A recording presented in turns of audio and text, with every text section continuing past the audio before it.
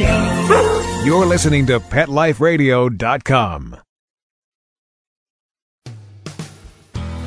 Welcome to Pet Talk Naturally, the place where your animal friends and nature come together to find health, happiness, and harmony with all the natural things the earth has to offer.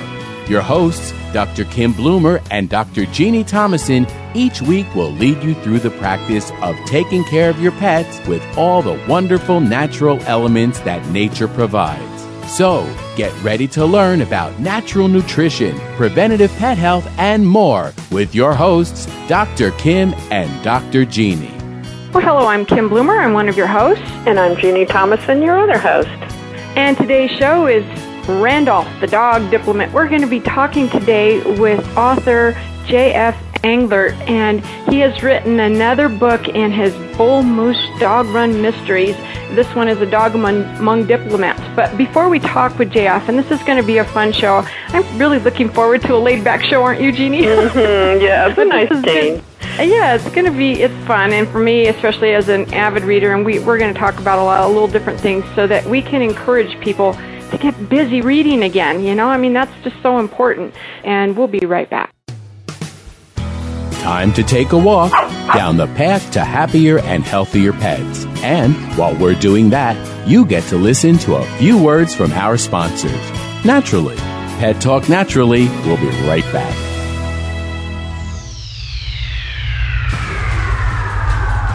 Greetings, human. What planet am I on? Welcome to Pet Planet. Here's a copy of Pet Planet Magazine, Florida's most informative and fun pet resource magazine. It features heartwarming stories and informative articles from local and national pet experts. Excellent. Pet Planet Magazine offers Operation Planet Rescue, helping rescued pets find new homes. And it's available at 500 locations in South and Central Florida and 24/7 on the internet at PetPlanetMagazine.com. If you're out and about with your pet, you may be featured in Paparazzi, candid pictures of you and your pet. For up-to-date pet-friendly events, activities, and pet-related services and products, Pet Planet Magazine is your final destination. I shall take this magazine home with me. Back to your home planet? No, to my condo in Boca. Pet Planet Magazine. Check them out at www.petplanetmagazine.com or 352-394-8578. It's out of this world. Ladies and gentlemen, Pet Life Radio proudly presents DSPN, the Dog Sports and Performance Network. Get ready to unleash the dog sports enthusiast in all of us. From speed drawing and mushing to racing, agility, and competition. This is the place to learn all about the dog sports and activities that you can do with your furry best friend and canine competitor. So get ready for game time. DSPN with your host, Lori Williams. Every week, on demand. Only on PetLifeRadio.com.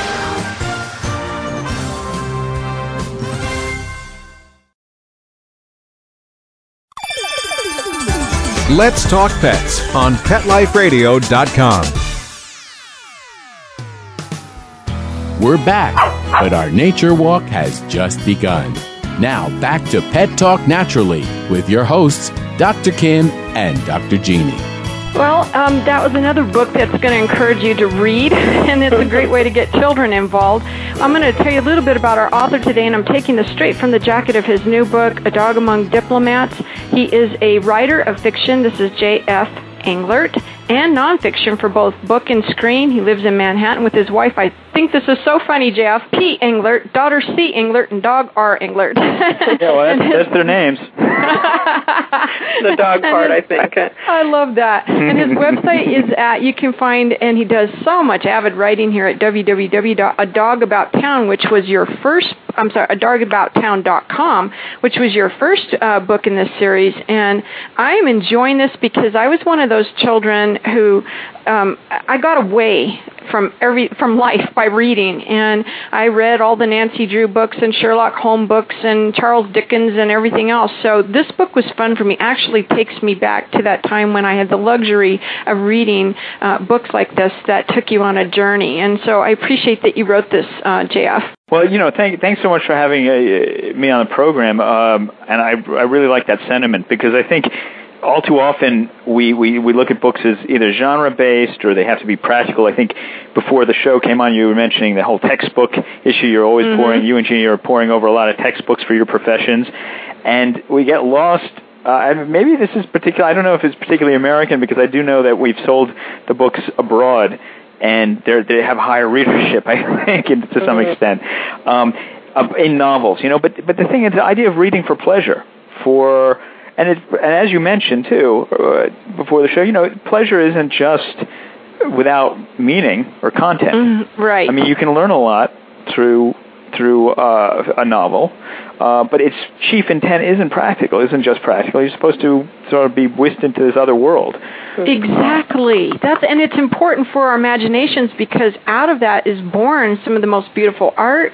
And as a I was a former dancer, and so for me, that form of art, it all comes from the imagination being sparked, and you can do that greatly through reading. And obviously, I mean, most of the novels that I have read, JF, unless they're one of those racy novels I've read back in the day, they had some definite research that went into before they wrote the story.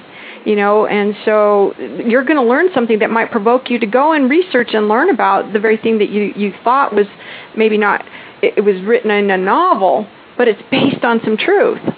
Sure, and I think also the thing that gets overlooked, too, is we're getting overly, increasingly specialized, too.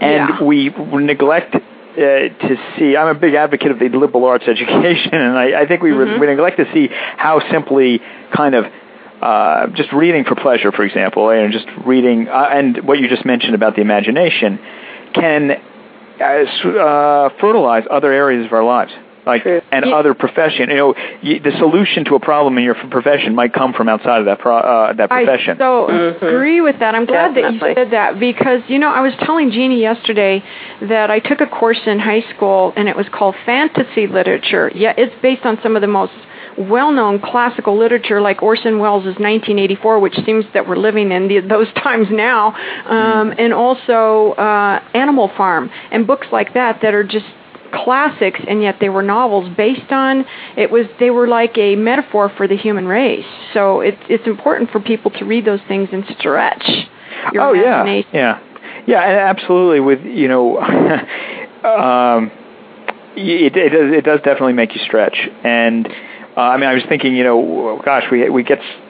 Well, anyway, let's move on with the conversation. I just lost my train of thought entirely. Live radio. In the book, you do refer to Dante a lot in the book, which I thought was really interesting. And obviously, and of course, we want to let the audience know that this book is written in first dog, one of my favorite things. Because by the way, that's the first time I've heard it referred to that way. And really? Yes, instead of first person, of course, first dog. First dog, yeah, and written in first dog. Well, my dog has. And that's okay. I'm going to steal that. Good. Oh, first dog. Can I use that as an identifier? Absolutely. Okay. You're writing in first dog. I blog in first dog, so it really resonates with me. But the first book was A Dog About Town, and it's all about this. The main human character is Harry, and the main character is Randolph, a black Labrador Retriever, and he actually is the person who solves, or he's the dog, or the canine, who really is the instrument behind Harry's finding the answers to the mystery of the whodunit. Exactly. Well, he really is the brains behind the operation. He is the brains, and I would love it if I could read the back cover of the second book, and it's really great. If I have your permission, JF. Absolutely, please go ahead. Okay. Well, he reads Proust. He surfs the net and is the soul of diplomacy. And when it comes to solving crime, Randolph is the dog for the job. Murder has come to Manhattan's East Village, and when detectives call Harry to the scene, his Labrador Randolph instantly smells a rat. Why? Because Harry's missing almost fiancée and Randolph's beloved mistress has been implicated in the murder, which has ties to the UN. Not surprised. And while Harry looks into the spirit world for answers, Randolph goes into the detective mode, using his superior lab brain to surf the net, track down clues, and even land a job as a therapy dog to a depressed diplomat. And suddenly, the brainy, book-loving lab has done the impossible. He's penetrated the shadowy corridors of the UN, which boasts the most vicious, backbiting dog run in the city, in search of a killer. And now it will take all of Randolph's cunning to protect Harry. Clear Imogen's, did I say that right? Is it Imogen? I believe it's Imogen. That's how I pronounce it. Name, okay, and solve the crime and stay alive long enough to enjoy his upcoming birthday. Yeah. And to top it all off, even Randolph has even got a little health issue to deal with, which was interesting too. Well, actually, I'm probably going to have to. I hope you're not going to skewer me for anything I've done wrong. No, we didn't. No, actually, Okay, I just enjoyed the book for what it is. You know, I mean, I thoroughly enjoyed it, and it was, your books, JF, take me back, like I said, to the kind of books I so enjoyed as a child without worrying about getting this next test done and this homework assignment done and something I've got to learn, you know, that's going to help with animal health or in my profession. And it was fun. And yet you do touch on the animal health in there, which was interesting. And I think I really thought that you did a phenomenal job in this book, and I honestly think that the older kids can read this book. You don't throw potty words all over the place liberally like a lot of writers do, so I could encourage children to read your book as well. Yeah, you know, it's funny. I think we might have talked about this the last time, but it's interesting about those words. I just never found they never came naturally to that. It's not that I would shy away from them in other books, but honestly, they never came naturally to that book. Randolph certainly doesn't think that way. And I don't think dogs would. Yeah, I don't think they would either. You know, I don't think it would really make particular sense to them to you know, it just wouldn't make sense. They don't have that kind of malice aforethought that we do when we sling words around, and you know, words are very powerful. And to me, it spoke volumes that you did not use those kind of words in your book. As a matter of fact, it was refreshing. Well, it was refreshing, and it's also, for me, JF, I always wonder how little command people have of the English language in a lot of screenplays nowadays. So I wonder, what are the writers thinking here? I mean, really. Yeah, you know, it has its place, words like that, but I think that their greatest impact is when they're used really sparingly and with control. Probably much more sparingly. You know, and I think for Randolph, though, because he's a lover, as you said, is for Proust, and then, of course, Dante is important to him. So language, the music of language is important. Mm-hmm. And I believe that, too, the music of language is something that gives, you were talking about the brain, you know, giving the mind a rest in a way. I want the books to be able to give the brain a rest, but also to stimulate it in another way. In a new way. Interesting. Yeah. So for example, I'm not, you know, I don't want people necessarily scratching their head and trying to, or pull their hair out about the mystery element or something highly technical. Right. So that's why Randolph isn't going to linger on any particular thing that long. Yeah, and I thought the whole motorcycle thing in the book. That was cute. Where he's driving around town on the Vespa. That was pretty good. I'm still waiting for a product placement endorsement from Vespa. You know, I don't know if that's go. They probably don't want to encourage dogs on the back of their bikes, though. So and also less gas usage. You know, come on, people. Yeah, I mean, he's environment. He's ahead of the curve. That's right. I mean, he's a green dog. But no, this one was funny. It's interesting, Kim. I know that you've read both and at this point, and I know, Jeannie, you're going to read both. So oh yeah, it sounded. But what did you think in terms of the tone? Was it different? I mean, I shouldn't be asking the questions. I'm curious. You actually should be asking the question because I mean, I was a reader, and the tone was different. It was actually, for me in this one, it was much more focused from Randolph. Randolph's whole life situation. It was really, I honestly thought that this one was more from a dog's perspective. Really? Yeah. Oh, that's excellent. That's good because I'm hoping to go a little more in that direction as well.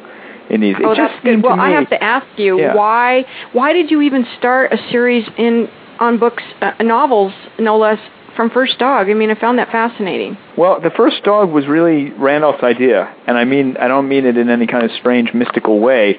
Other than the subconscious, I think good writing usually comes. The best writing I do, and I think it's true of other writers, usually comes unbidden into the conscious mind. You know, it's a process of the unconscious. Because in other words, like I'm not smart enough really on the surface to figure out connections like that would make for a good story. I really think that. So somewhere in my unconscious, maybe things are gluing together. Now Randolph seemed to just jump into consciousness by himself. I mean, What that's amazing why I didn't have a story, choice about First Dog. I really heard his voice, and not literally, in my Right. No. Well, I know what myself you're in a saying. hospital. Right. I mean, People, because I blog in First Yeah. Dog, I totally get that. Right, of course you would, right? And so but it just was very clear that he had a story to tell. He had a distinct voice, and in a way almost like feline. I was a little worried because he's a little bit like Felix Unger in The Odd Couple. And Felix, there's no surprise his name is Felix. It's very close to feline. There's a cat-like reserve and critical quality to Randolph. Right. But at the same time, I think he embraces his dogginess. So he's not, I think, with the side, in the first book, he was rolling around and he talked about the urges of, you can't resist as a dog because the nature of smells are such. Yes. So Right. powerful. Yeah. And in fact, I was just watching a show on a bloodhound tracker dog, which is extraordinary what that nose can do. And that was part of course, the saliva involved with that. There's a reason for that. Yeah. Right. And we as humans, we look at things obviously through our own lens. But if you can step aside, and part of, I think, Randolph's mission in the world, at least from my perspective, and at least what he's taught me, is how different would it be if you were mainly based around a whole different set of instincts and abilities? Like the dogs are like the X-Men and mutants among us. You know what I mean? They have these incredible abilities. This nose, and so for Randolph, that nose is what defines his universe. So when you're reading it, in my opinion, he's kind of he's trying to express what he can do with his nose, but he can't really to us mere humans. Right. We don't have that schnoz.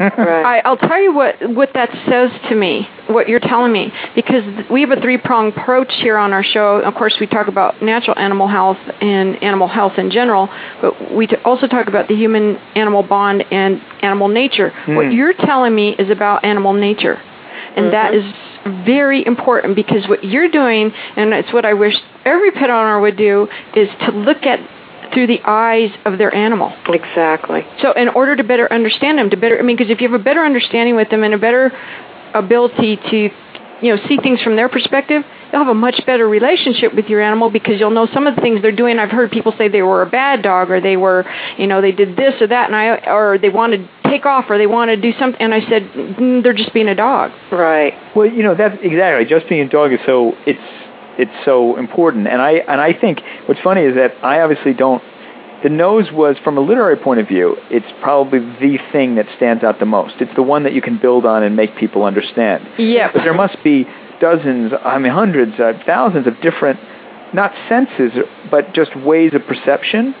Actually, you convey some of that, though. I was just going to say that. You conveyed it in, talking about the use of his tail or the position of his tail. Well, exactly, yeah. I did try to touch upon some of those things. And once you begin to and then you start thinking, well, my gosh, and you have to, something is being a dog.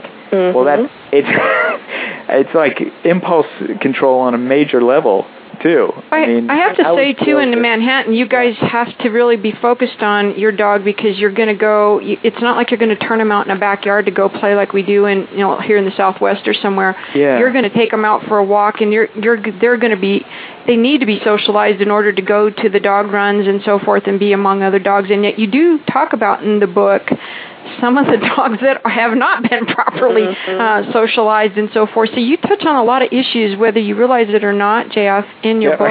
Well, you do, and I was quite impressed with that. Well, thanks a lot. Thanks a lot for saying that, because it's funny. Every day, there's not a day that goes by that I don't think about dogs. Right? I don't think that's a surprise, but that I in part because our angler has to go for walks, right, twice a day, and then there are so many dogs in New York, and your word socialized is a good one.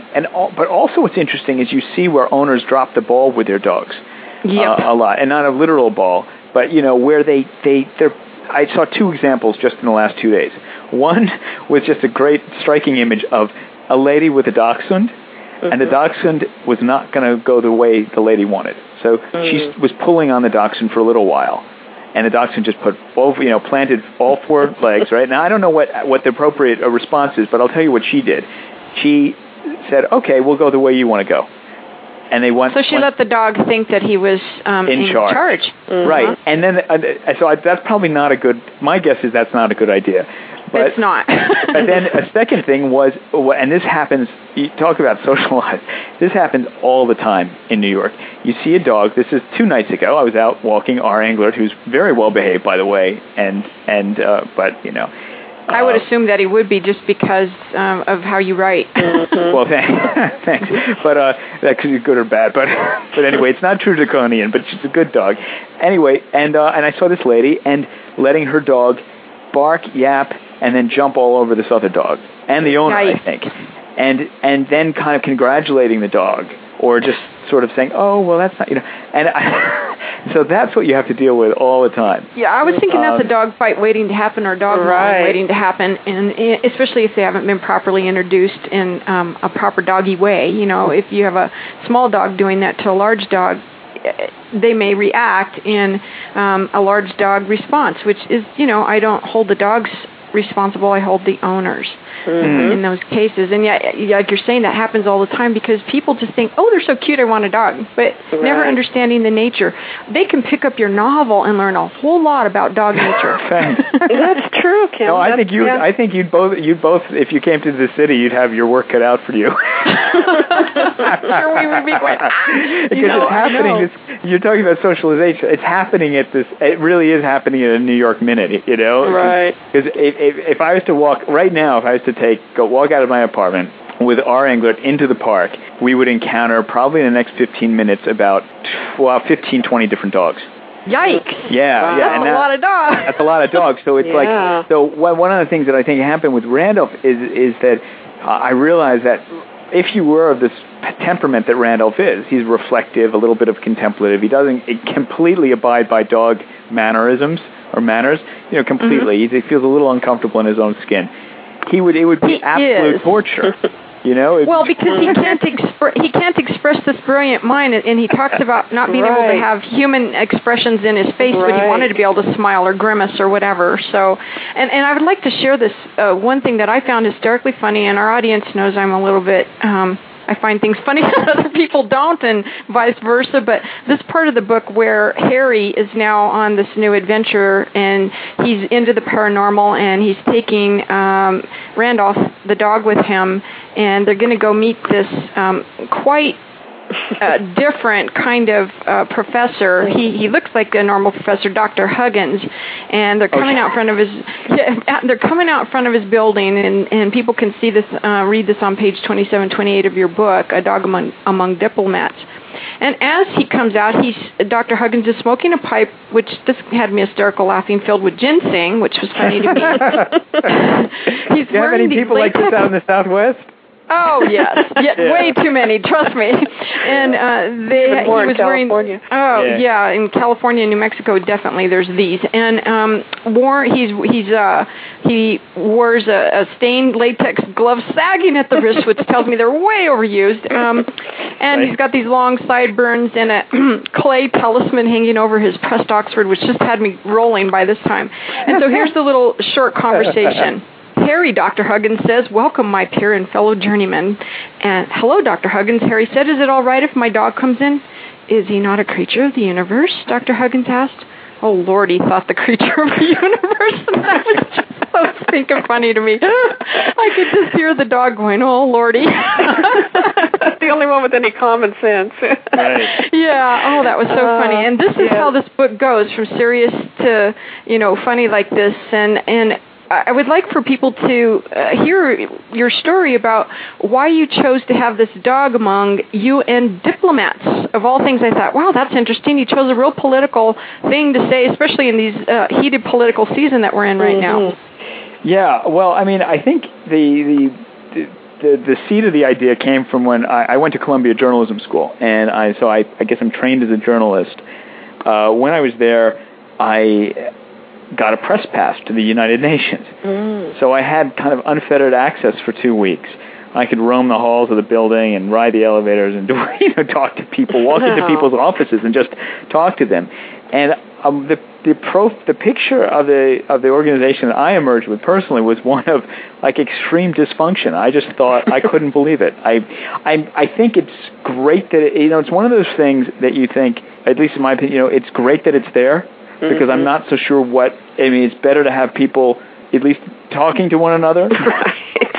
and that's part of the purpose of the book. They're not talking to each other. At least there's some institution of some kind of dubious efficacy, and I love that Randolph does solve a major political situation. Yeah, he does pretty easily too. Really easily. I was very tickled by that. So. Yeah, and of course he had to, because it'd be, and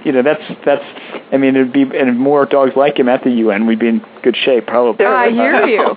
Well, we have a couple of people on the line that must want to ask you a question or two, and we have a few minutes left. And what we'll do is, if we go over, no worries, we'll just go over. So I'm going to go ahead and see if Morgie wants to ask you a question. Morgie, you're on the air with Animal Talk Naturally. Do you have a question for JF? I guess not. Maybe they hung up and they hung up and got nervous. At any rate, I know they're like, oh no. Well, people do that sometimes, and they're in their list. They're in our chat room also listening to the show as well. So they're here listening, and this is good. I hope that people will get the first book, which is a dog about town, and you can listen to the first show we did with you, JF, on the Dog View at thedogview.com or right here on Blog Talk Radio, and we'll also have it linked with our with this show on our main site at animaltalknaturally.com, and then go get this book. And Jeannie read the second book, and she still had no problem picking up the thread of what's going on. And I think you have another book coming behind this one. It's driving me crazy. We've got a whole series going here. Yeah, well, we did. We just there are a few good pieces of news. So if I can just throw those out there. Absolutely. The first is we just made a deal for the third book. Yay! And that's good. And that's sort of like, Houston, we have a series. Because the 3 books is, that's important. And so it's called The Dog at Sea. And that's right. That's right. Randolph goes heads off on a cruise for dog lovers. Oh, and one of the so there are going to be a series of mysteries that are going to happen on board ship. Mainly Randolph is he's going to obviously endure his usual quotient of humiliation and discomfort, but also fun. It's fun for the reader. It's usually not fun for Randolph. But there'll be, a few characters will be, there'll be one of whom is called the Dog Mutterer, and he's that's too funny. He's someone who communicates with animals with a Tourette's syndrome type of. Oh no. Approach. Which again, like the UN, is of dubious efficacy. It's not clear. Right. And Randolph will comment amply on whether that's working. Oh, that'll be fun. And then so that's one bit of news. The other bit is the website's being redesigned. That's a dogabouttown.com. I think you've linked to that in the past, and we're considering bringing a dog walker, a New York dog walker, on as a regular guest blogger. Oh wow! That is great. Because I've gotten some pretty amazing stories from these dog walkers, and so we need to find just the right kind. It'd be sort of the nanny diaries of dog walking in New York. Oh, fun! But it would be, and so Randolph would share a little bit of the space and the limelight with this dog walker. But because it's some of the stories I've heard are just absolutely amazing. I bet. I mean, and you have some Henry great Kissinger's dog. Right. I don't know. Henry, the Secretary of State's dog taking it just sounds like it's Dog Out of Diplomats, actually. That sounds great. I'm excited for what you have going on with this, and it sounds like something that I honestly think that parents are going to want to get their children re-engaged in reading this series. And partly because they're going to learn about their responsibility as dog owners and dog nature and dog health, and enjoy the pleasure of reading again. Okay, Game Boys, forget about Game Boys. Let's read. Well, exactly. Absolutely. Let's read. And one to close. I think we're wrapping up, but someone had said to me, I like that sentiment that there could be a way of bridging this gap to dogs. These books can help do that a little bit. Someone said, I'd like to. They said to me, well, I give them the books, and they said, well, I really think it's important to speak for those who cannot speak for themselves. Right. And it's really true. You frequently see that, dogs being chained up outside of supermarkets and what you just, they can't speak for themselves. They can't express. And so Randolph is sort of constantly aware of this. He's a dog ambassador. Yeah, and I applaud you for what you're doing, JF, and we appreciate that you took time out of your very busy schedule to be with us today. And Imparting. I'm going to put you on. I hope everyone will go to adogaboutown.com, pick up a copy of this book. You can also find them on Amazon.com. Isn't that right, Jeff? Yeah, absolutely. And also this new one, A Dog Among Diplomats. JF, we're going to put you on the spot. And in closing, what words of wisdom would you like to impress upon the audience in closing? Oh, my gosh. Words of wisdom? Oh, yeah. We put everyone on the spot. A few, but how about a few more? Yeah. Whoa, geez, I could probably run afoul of your sponsor. But I would probably say, if there was any words of wisdom, probably don't trust your dogs. But no, I'm kidding. But gosh, that's on the spot. Uh-oh. You know what? What I've heard from you is that eat your vegetables. Eat your vegetables and read. Thank you for being with us, JF, and we wish you much success in all of your endeavors, and look forward to the next in the the Bull Moose Dog Run Mystery Series. Yay! Yeah. Go out and grab some books and read. In the spirit of love and truth, we hope you all have a tail wagging, hoof stomping, wing flapping, perfectly animal talking day. Pets and nature come together every week on Pet Talk Naturally with your hosts, Dr. Kim Bloomer and Dr. Jeannie Thomason. Learn how to care for your pets with all the wonderful natural elements that nature has to offer, so your pets can live a happy, healthy, and harmonious life. Pet Talk Naturally, every week on demand, only on PetLifeRadio.com. Naturally.